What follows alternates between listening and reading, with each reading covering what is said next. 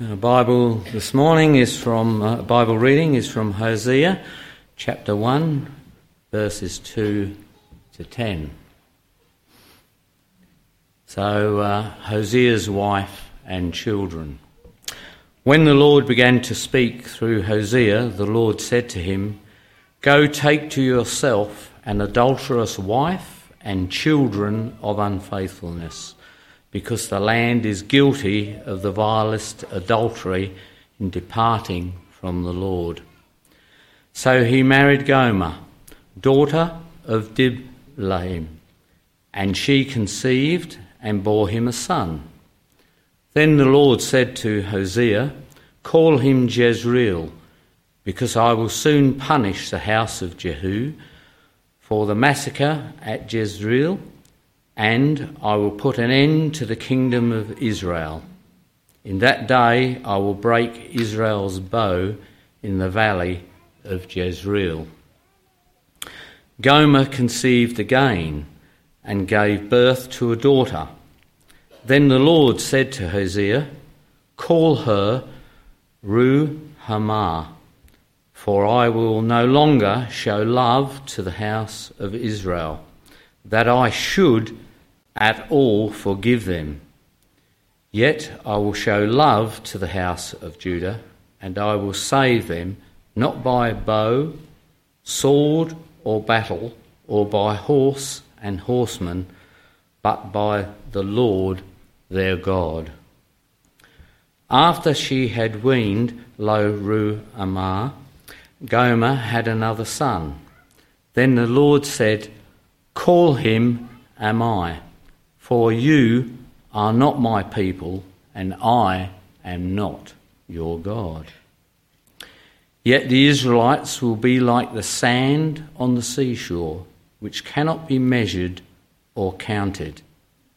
In the place where it was said to them, "You are not my people," they will be called sons of the living God.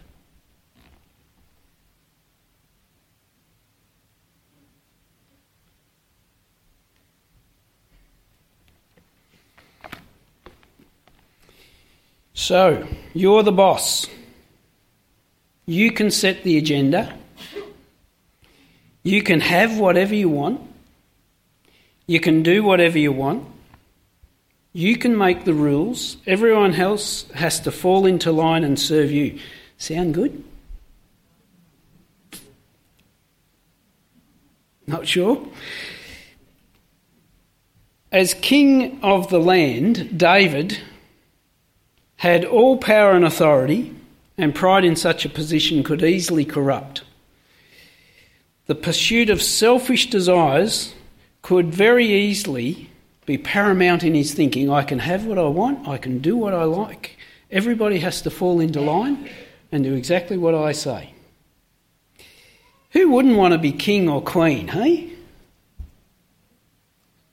You know something's coming.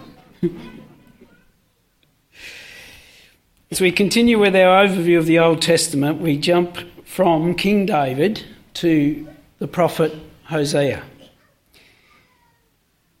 Unlike King David, as he was confronted by his sin, where he immediately sought the mercy and the forgiveness of the Lord, and we were thinking about that last week, how David did just that, sought the mercy of the Lord. Unlike him, the Hebrew people of the northern kingdom, when confronted by the prophets, they make little effort to repent, to change their ways, to turn back to God. And so the average Hebrew in the northern kingdom, as we're looking at Hosea, the average Hebrew wanted to set their own rules. They wanted what they desired. They wanted to do whatever pleased them. In some ways, not unlike most of us. Who of us live for others first? We often just live for ourselves first, don't we? Still today, God continues to do as he has always done. He speaks to us and he calls us. And he calls us to live for him, to honour him, to be faithful to him. He longs that we be faithful to him. He is the holy God, he is the just God, and he warns that judgment is coming. But he always gives the opportunity to get right with him, to repent and to seek his forgiveness. There is always grace amid judgment. And we see this with Hosea and with the other prophets. God issues warnings of coming judgment with the hope that the people will return back to him, will come back to him. He warns them time and time again, come back. There's judgment coming. As we look at Hosea chapter 1, God allows Hosea as a prophet to the northern, or calls him to the northern kingdom at the close of the reign of their final powerful king. It's King Jeroboam II. And Hosea pleads with the people for 40 years that they would turn back to God. He pleads for 40 years until finally Israel is taken into exile to Assyria in 722 BC. And so this little book is spanning a period of around 40 years. Over those years, Hosea would periodically speak up. He was not always speaking, but he would periodically speak up and he would call the people to listen to God, turn back to God. And over the years, the Lord has spoken to you, hasn't he? Have you listened? Have you paid attention? Or have you let his message slowly fade as the weeks go by? We begin at verse 2. When the Lord began to speak through Hosea, the Lord said to him, "Go marry a promiscuous woman and have children with her. For like an adulterous wife, this land is guilty of unfaithfulness to the Lord." And so he married Gomer, daughter of Diblaim, and she conceived and bore him a son. So God calls Hosea to marry a promiscuous woman. In other translations of the Bible, calls her an adulterous woman and even a prostitute.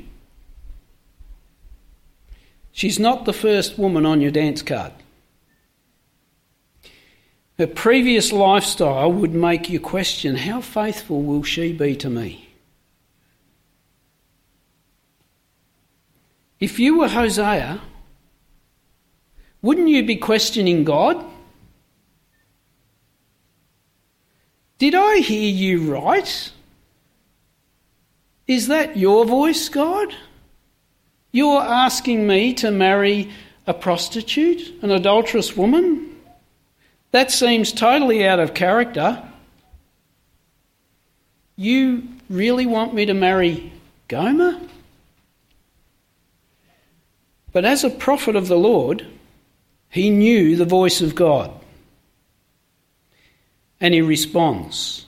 But he responds with an understanding that his marriage will be a metaphor for the relationship between God and the Hebrew people. That his wife would be a visual representation of the nation. An adulterous people, guilty of being unfaithful to God, and that his love to Gomer would illustrate God's love for his people. But what a hard row to hoe for Hosea. I can only imagine how this grieved his heart as he longed for faithfulness from his wife. But it must have been this understanding that God has called for his faithfulness in an attempt to draw the nation back to himself that kept him so steadfast in his marriage. Now, some people look at their lives and as they recount all of their troubled times, the hard row that they've had to hoe, and maybe that's where you're at. You look back and you're thinking about all of the troubles, the troubled life that you've had. You wonder why, assuming that the onset of trouble is in some way God's punishment for something. We all expect God to bless us without qualification or reservation. He should just bless us, make everything right and everything good. But for Hosea, his troubles, they're not a form of punishment, but rather for the benefit of those around him. Now there's a thought. They get to see a faithful man living faithfully for his God and his wife and children. When life is tough for you, are you going to remain faithful to the Lord and those around you? And are you aware that your faithfulness encourages others to be faithful too? And so I wonder, as the years went by, how did the faithfulness of Hosea speak to the people? Were they listening? And so Gomer has their first child, verse 4. Then the Lord said to Hosea, "Call him Jezreel, because I will soon punish the house of Jehu for the massacre at Jezreel, and I will put an end to the kingdom of Israel. In that day I will break Israel's bow in the valley of Jezreel." Gomer had conceived, had a son, and the Lord says to Hosea, "Call him Jezreel." Jezreel was the place where the present dynasty, the leading king, the dynasty had conducted a gory massacre that led to their current reign. God had called for this battle, but not by means of bloodshed upon bloodshed. Cruelty, violence, malice in their hearts. God says, "Call him Jezreel, for I will put an end to this kingdom. I will break Israel." The birth of a son, and the first child to be a son, should have been a time of great celebration. Let's rejoice, let's celebrate. And again, I wonder, how did the people respond when they asked Hosea, "Why did you call your son Jezreel?" And they're told, God said, "Call him Jezreel," because they knew that what God was calling them to repentance. And remember too that Jezreel doesn't remain a baby. Jezreel grows up, and day by day, week by week, month by month, year by year, they see Jezreel and they're reminded. Jezreel, God was calling us to repentance. That's why he has that name. They're continuing to be reminded of God's warning. Verse 6, Gomer conceived again and gave birth to a daughter. Then the Lord said to Hosea, "Call her Lo Ruhamah," which means not loved. "For I will no longer show love to Israel, that I should at all forgive them. Yet I will show love to Judah," that's the southern kingdom, "and I will save them, not by bow, sword or battle, or by horses or horsemen, but I, the Lord their God, will save them." So Gomer has a daughter. Hosea is directed to give her the name not pitied or not loved. How did Lo Ruhamah feel about that as she grew up? Would you like the name not loved? I don't think so. And how did Gomer, how did Mum feel about that? Did she resent Hosea for calling her daughter not loved? Probably. But once again, God has a much bigger picture in mind than just this little family. God has a much bigger picture than just your little family. This child's name is drawing attention to the position that kingdom of Israel had placed themselves in. The Lord was trying to convey that he had removed his compassion and his mercy from the northern kingdom. And his reference to the southern kingdom, to Judah, that he would continue to love them, should have excited them to repentance. Well, if he's going to continue to love them, we need to repent. But there's no hope for the blatantly unrepentant. Our only hope is to appeal to the mercy of God as we turn to him. Verse 8, after she had weaned Lo-ruhamah, Gomer had another son. Then the Lord said, call him Lo-ammi, which means not my people. For you are not my people and I am not your God. Lo-ammi, which means not my people. Back in Exodus 3, God had declared, I will be with you, I will be your God, and you will be my people. It's at this particular point that Gomer, his wife, leaves Hosea.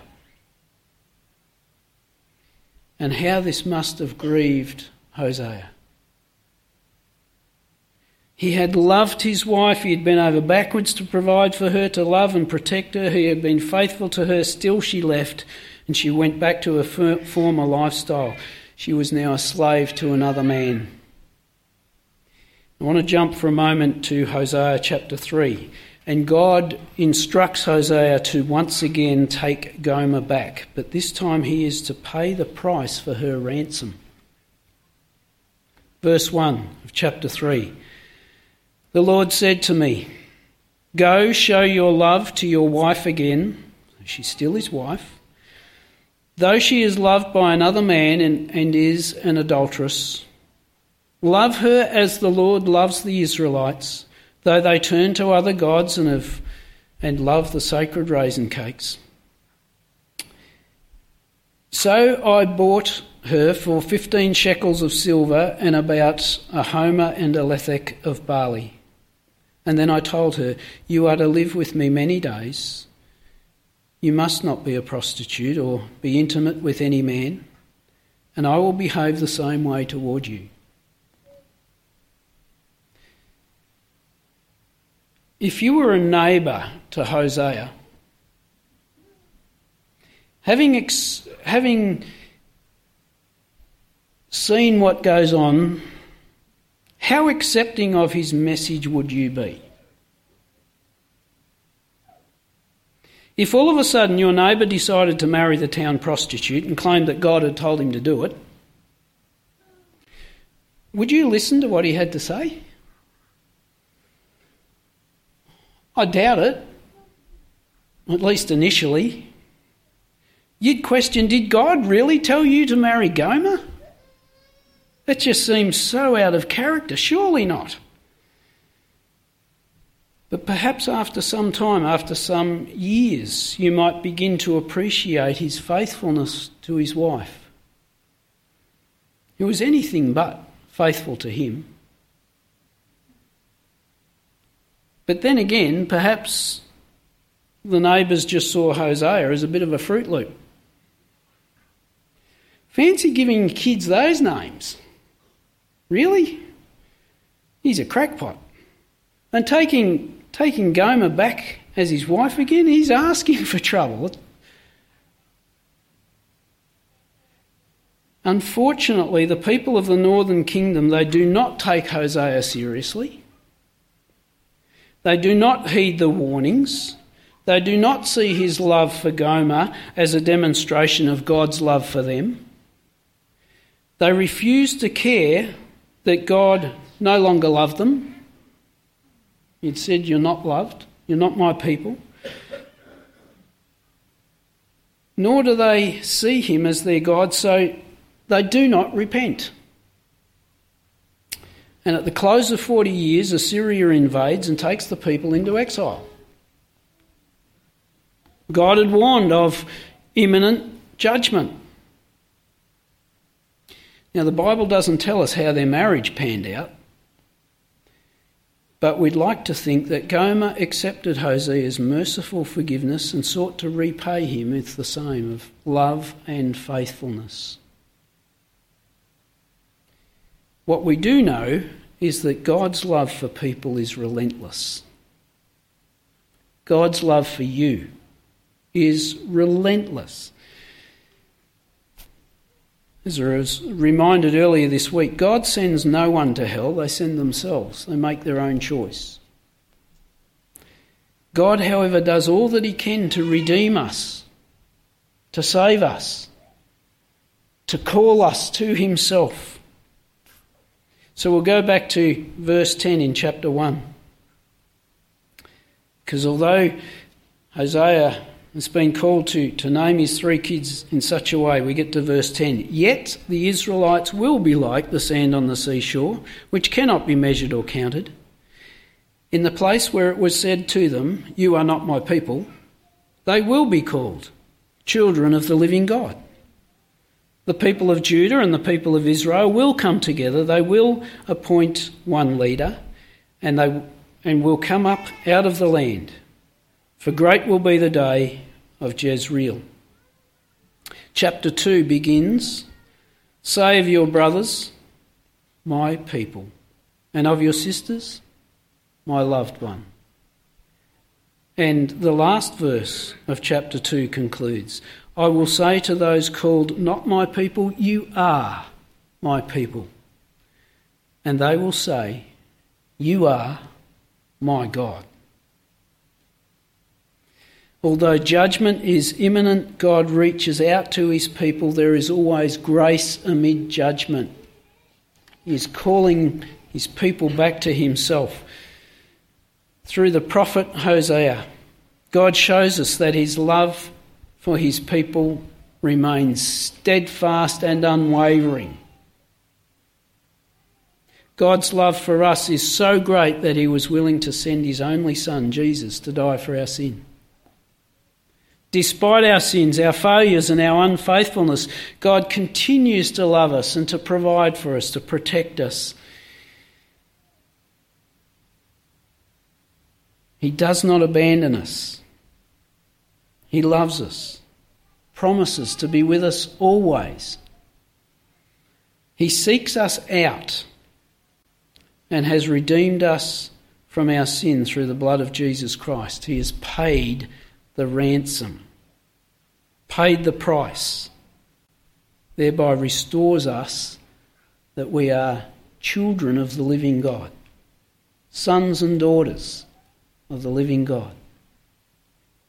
That is amazing. That is, for the one who believes in him will never be put to shame. Trust that you believe in him. We are his people and he is our God. We've come to worship him, to praise him, to pray to him, to hear his voice and to respond to him this morning.